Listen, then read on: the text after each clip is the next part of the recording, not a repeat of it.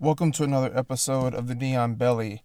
This episode, I wanted to talk about heel hooks as well as some tips on how to study tape, how to study rolling footage, how to study competition footage if you aren't used to doing that yet. So, the first thing that I really wanted to talk about, I had sort of touched on the last episode. I had asked people whether or not they had any strong feelings about heel hooks at their academy as far as recreational players are concerned, non-professional grapplers, non-full-time players, and just whether or not your academies, your schools allowed it, and if so, what were the criteria, if any, or if they just outright didn't allow it.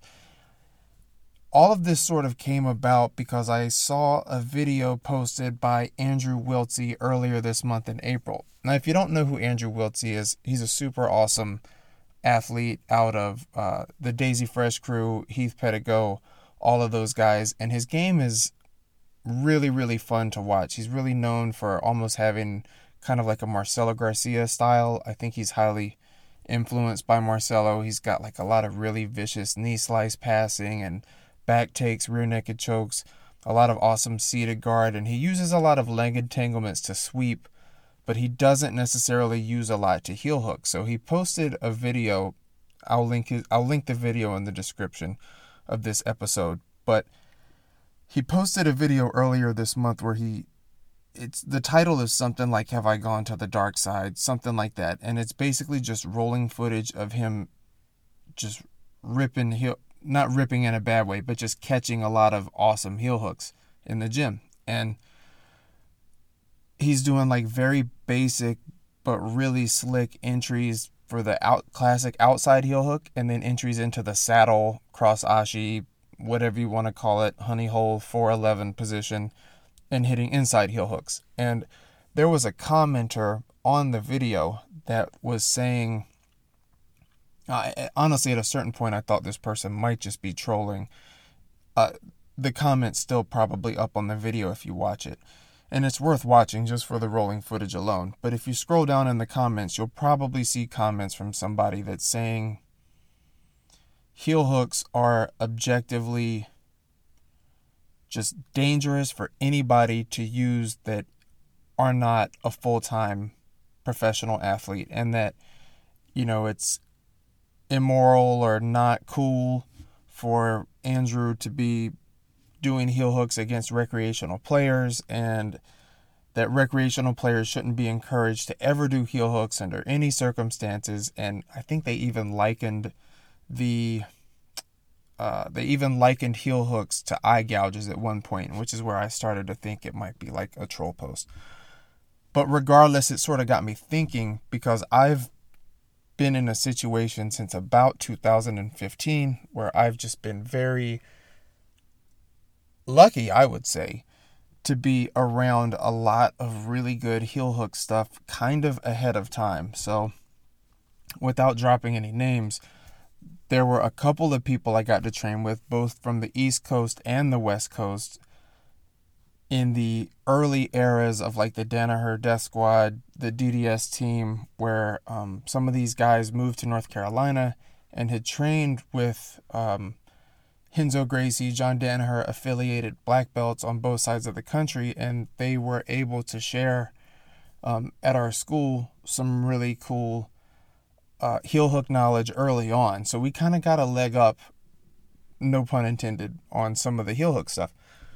And early on, it was really emphasized like, hey, this is kind of a new school way of attacking and finishing heel hooks, and we're going to focus a lot on pinning the hips to the floor, truly isolating the leg, making it difficult for our training partners or our opponents to accidentally twist out and hurt themselves even if they wanted to, and keep it just very controlled and safe and not leave a lot of wiggle room for either party. And almost treating it like, I'm sure anybody that's listening to this has heard the term position before submission. So it was kind of like a new way of thinking about position before submission, but for lower body subs instead of upper body subs. Most people probably know this, so I'll just skip right ahead and say we had a 0% injury track record on heel hooks. And I have trained at 3 academies since 2015 with some moving and stuff that I've done. And I have visited a 4th academy very regularly over the past couple of years, and they allow heel hooks, I believe, for blue belt and up. And the places I've trained in the last few years have either allowed them in no-gi for everyone, and there's one place I've even trained that has allowed them even in the gi, where honestly they aren't used that much at that school in the gi, but they are open table if everyone's communicating with each other. And I've only seen one heel hook injury in practice my whole life, and it was like way back in 2010 before anybody was doing new school heel hook stuff, and somebody just turned the wrong way when they had a fully dug in heel hook on them, and they hurt their own. I don't know if it was their knee or their ankle, honestly, but I do remember they injured themselves. But that's really the only one I've seen. And I don't know. I know that's anecdotal evidence, but obviously I pay attention to the scene and I keep up with what's going on, and I just don't see an epidemic of people getting their legs blown off in practice. As long as they're at a school where there is good leg lock knowledge, good education of, how to properly heel hook and how to properly apply these submissions. So I just kind of wanted to feel the question out there. Like, am I crazy? I don't know. I train with heel hooks every single no-gi session that I do. And even if I don't use heel hooks, they're not the biggest part of my game. They're a bigger part than most people listening would probably think they are. But I always at least love for people to try to go for them against me.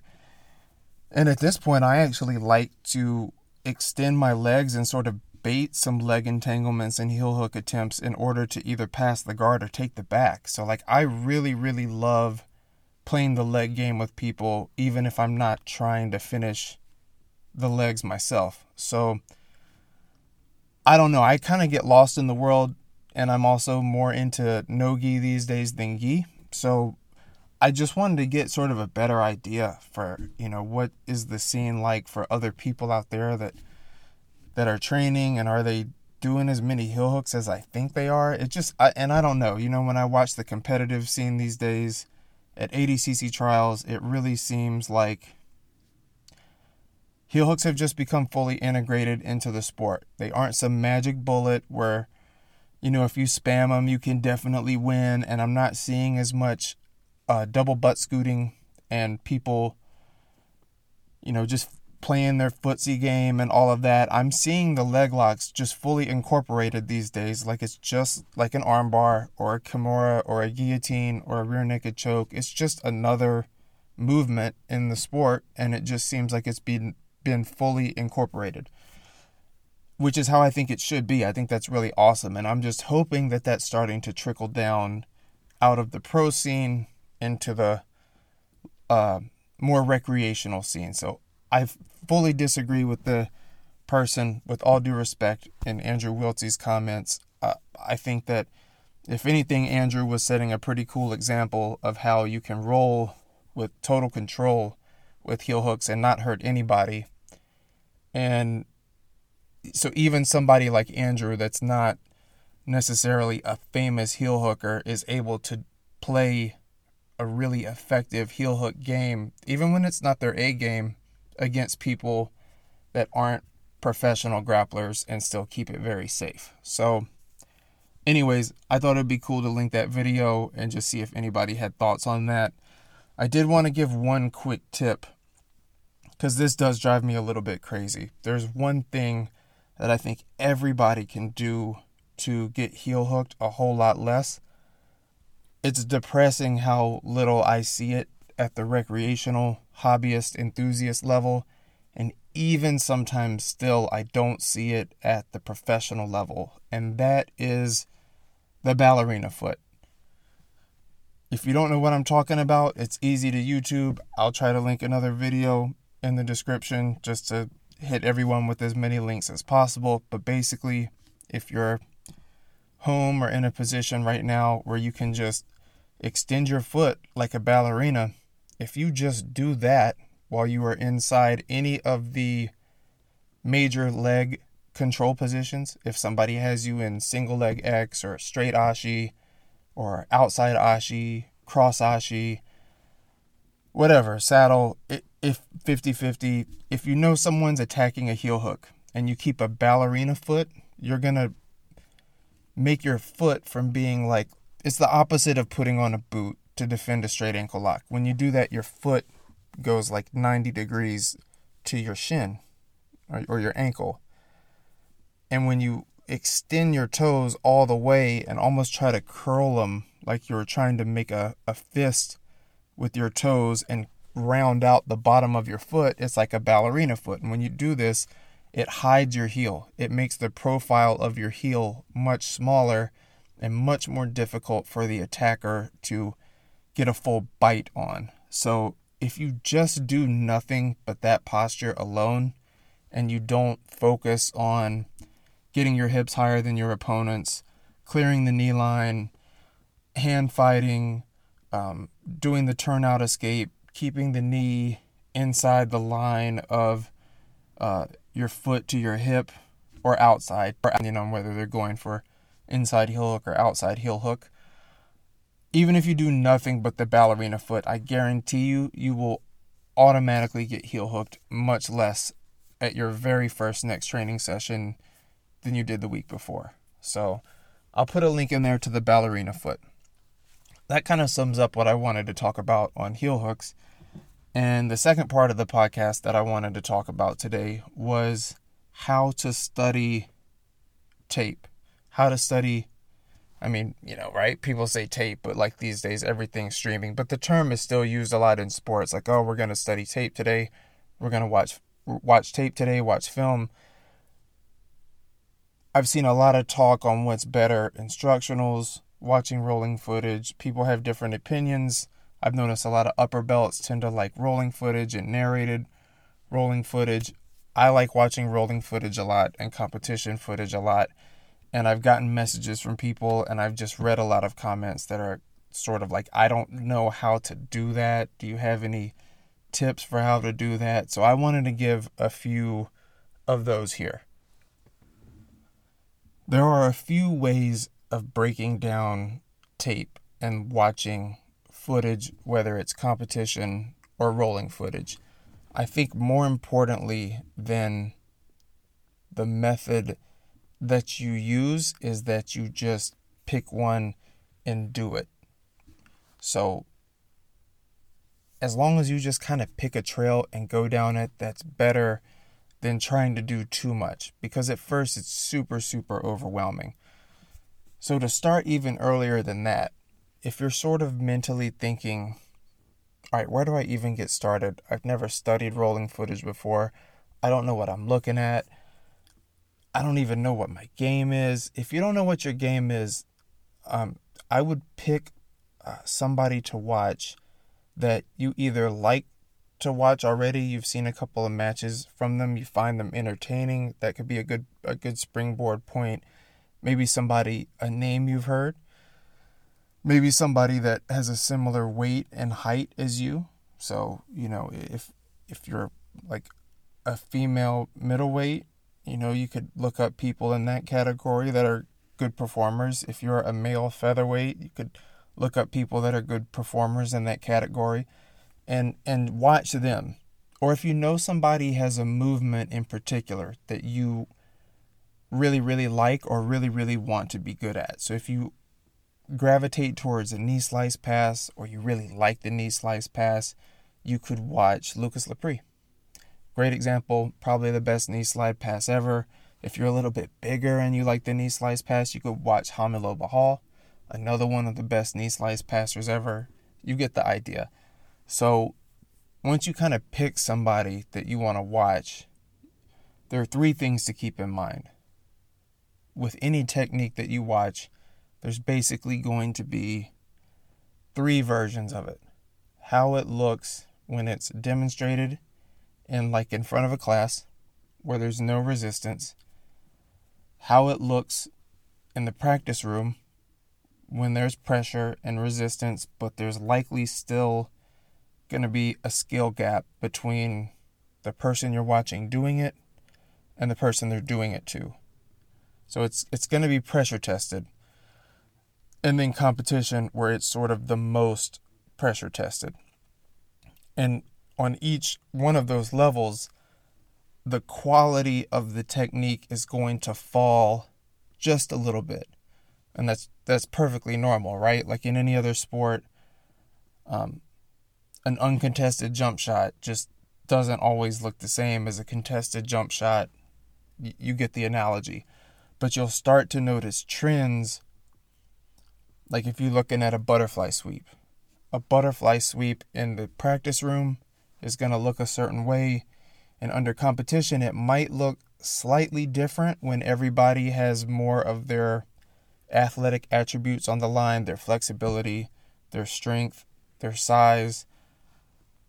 But it's the little imperfections that make it not as sharp as it was in the practice room are going to be consistent, and you're going to notice the same things happen that require a little bit more or a little bit more mustard to have to be put on that movement in order to get it to complete. So just keep in mind there's different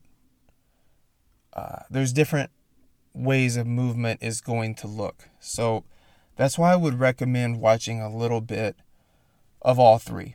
You know, if you've seen a movement done on a technique video, that's a great starting point, but then watching it and rolling to see how it looks under pressure is great.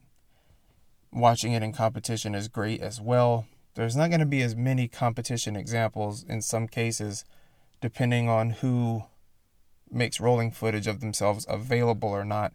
In the cases where there's a lot of rolling footage available of a certain athlete, I really like that the best, because I think it's a good mix of how the technique can look sort of in perfect form and how it looks under the most possible stress. So I think that's a good way to split the difference. Also, I like watching rolling footage because people are usually a little more comfortable in the gym opening up and playing some different things than they normally would. Whereas in a competition, they might just play their super strict A game, which is going to be a way more limited move set.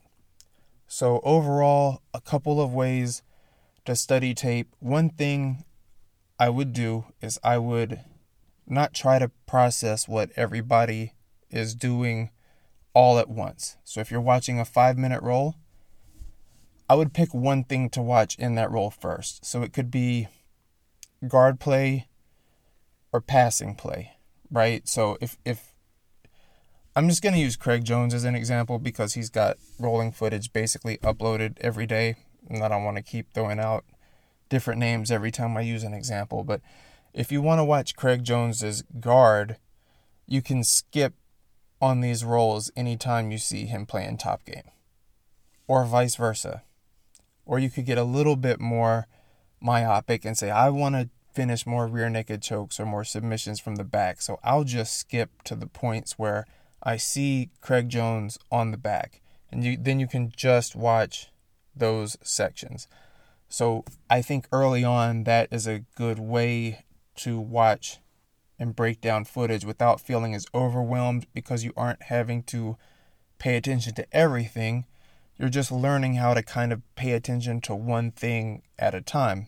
And then as you start to learn what good, back control looks like, back finishes, good passing over here, guard play over here, then you can kind of start to bridge the gaps and learn some of the transitional positions and scramble positions in between. And in any of these given positions, one great thing you can do is pause the video and just take a look at hands, head, hips, and feet. So 3 H's and an F. What are their hands doing? Where are their hands? Same with their hips, same with their head, same with the feet. So if someone's playing butterfly guard, and if you can pick all this up in motion, that's great. But early on, that might be a little bit difficult. So I would just suggest either pausing or maybe splitting the difference, right, and checking it out at like 50% speed. On YouTube, there's an icon in the bottom right corner, a gear looking icon where you can click it and you can choose to watch it at 50% speed. So watch the movement that you're looking at. If it's like a butterfly sweep or a hip heist or something from Butterfly Guard, and you can just kind of pause it at any given point and just start at the feet and work your way up. Like, okay, where are the feet? Are the feet inside of the top player's legs and knees? Okay, the feet have inside position. Okay, great. Now let me work my way up with the hips. Are the hips lower? Okay. And then you kind of just start to think a little bit, or you start to notice some trends. All right, when the hips are below the guard passer's hips, I'm seeing more hook sweeps. I really don't want to say sumigaeshi, but I know that some people listening to this probably say that. So sumigaeshi, whatever, hooks, butterfly hook sweep, I'm seeing some of those happen when the hips are below. You may be watching at other times and you're seeing the hips higher than the opponent's. In those situations, you're probably going to see like snap downs into front headlocks, or, heisting up onto kimuras, hip heisting up and then falling back onto triangles, or omoplatas. And then you start to get a feel for like how a guard works that way. You're like, okay, well, with Butterfly Guard, I'm seeing hook sweeps or elevations and going underneath to attack the legs. Or I'm seeing the hips elevate and, the guard player starts attacking the head or the arm. And then working the way up to the hands. You can pause it again or 50% speed and watch the hands. Are the hands hand fighting? Are they not letting the top player get grips onto their hands, or do they not really care? It could go either way. Are they establishing underhooks? Are they getting inside position? Or are they collar tying? Are they comfortable playing overhooks from the Butterfly Guard? And you can just start to look at these trends. The last thing is kind of the head. Where's the head height? If it's Butterfly Guard generally, and you're seeing somebody that wants to retain guard, they're probably going to be keeping their head below the guard passer's head. In most cases, unless they're doing an attack. So you just start to notice different trends, and this can just be like a great way to help you understand certain guards. If you just don't know how a certain position works, not even just a guard, but passes, whatever, you could just start watching those passes in rolling footage and just start rewinding the footage, watching it slow, rewinding it again, maybe pausing it here and there, rewinding it again, and then you can start to do it full speed, and you'll just start to be more comfortable with that. Okay, I'm watching, Craig Jones pass. All right, is he kneeling? Again, heads, hand, hips, and feet. Or is he on both feet, or is he kneeling? Okay, he's kneeling. The hips are lower. All right, what are his hands doing? They're locked around the body. Okay, so it's a body lock pass. It's not like a standing footwork pass. Where's the head? Is it, I'm noticing on this body lock pass, the head is moving from one side of the body across to the other. And that's how the guard passer on this body lock pass is clearing the knees and creating pressure across the body to keep the opponent flat, because the head's moving across the body. Okay, and then you just start to notice some general trends. And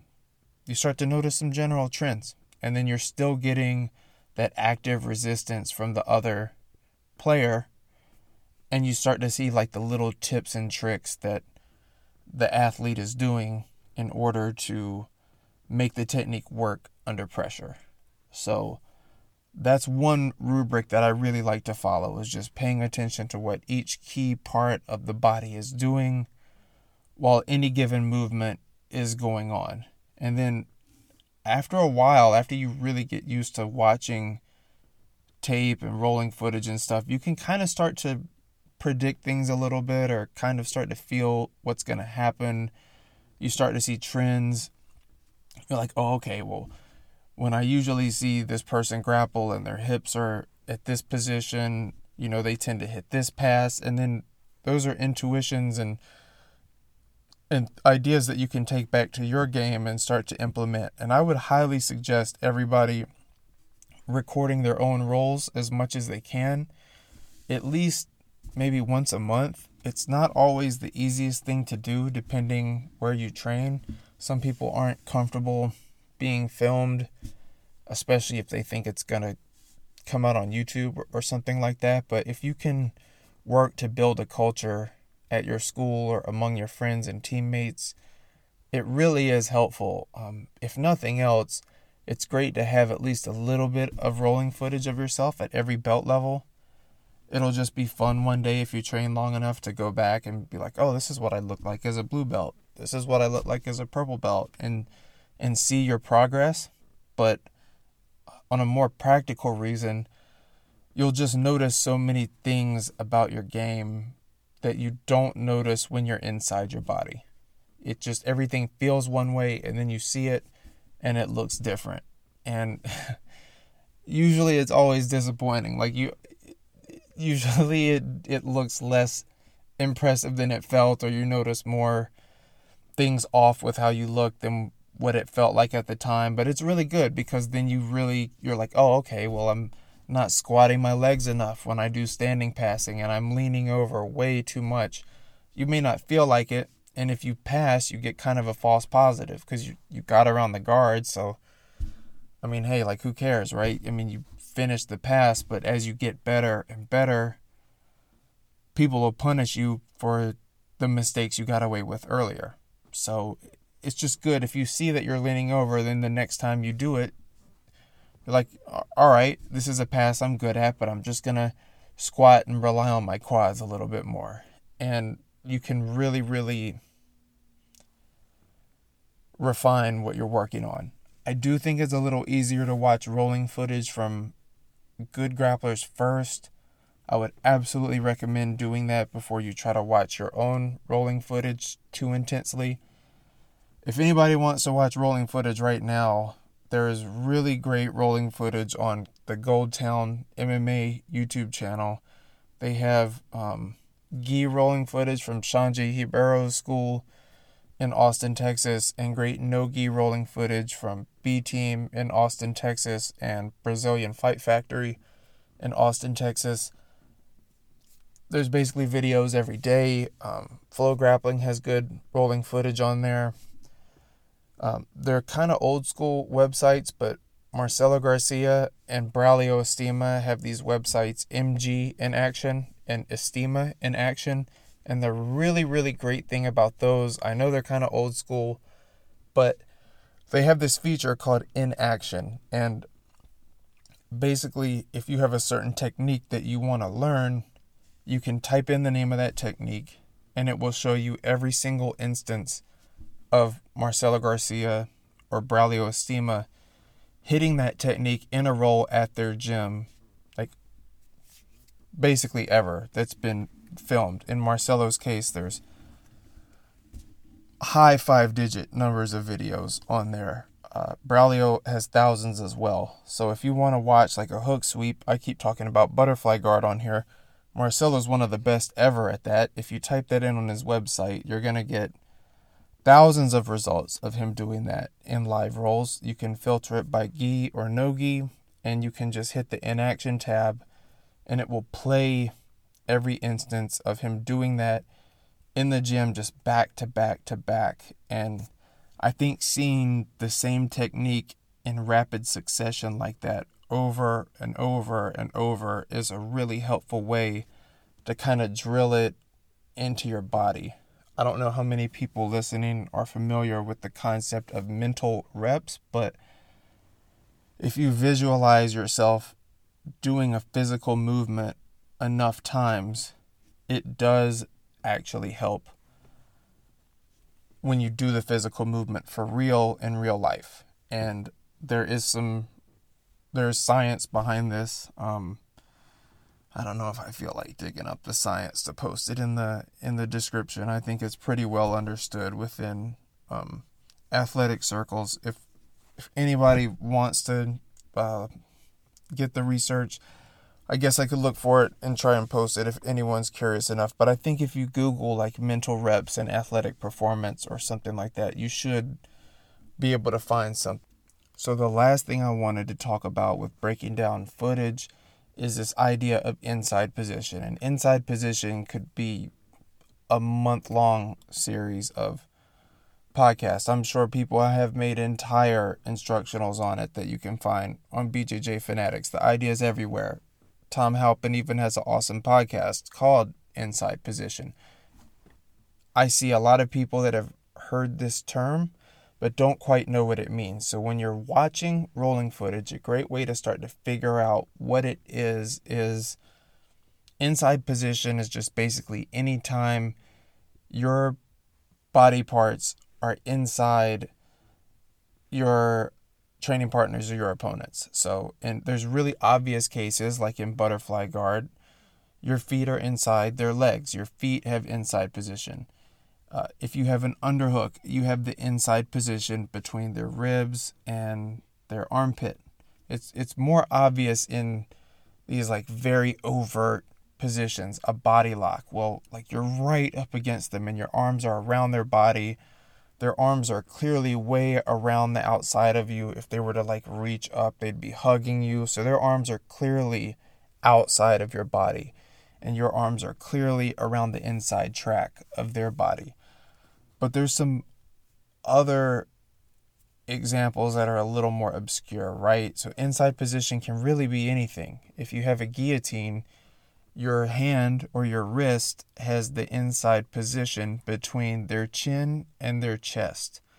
If you have a Kimura grip, even though you're like reaching over the top of their arm, it may not feel like you're going inside or like underneath anything, but even though you're reaching over the top, your hand, your wrist, forearm still ends up inside the position of their elbow, bicep, and forearm.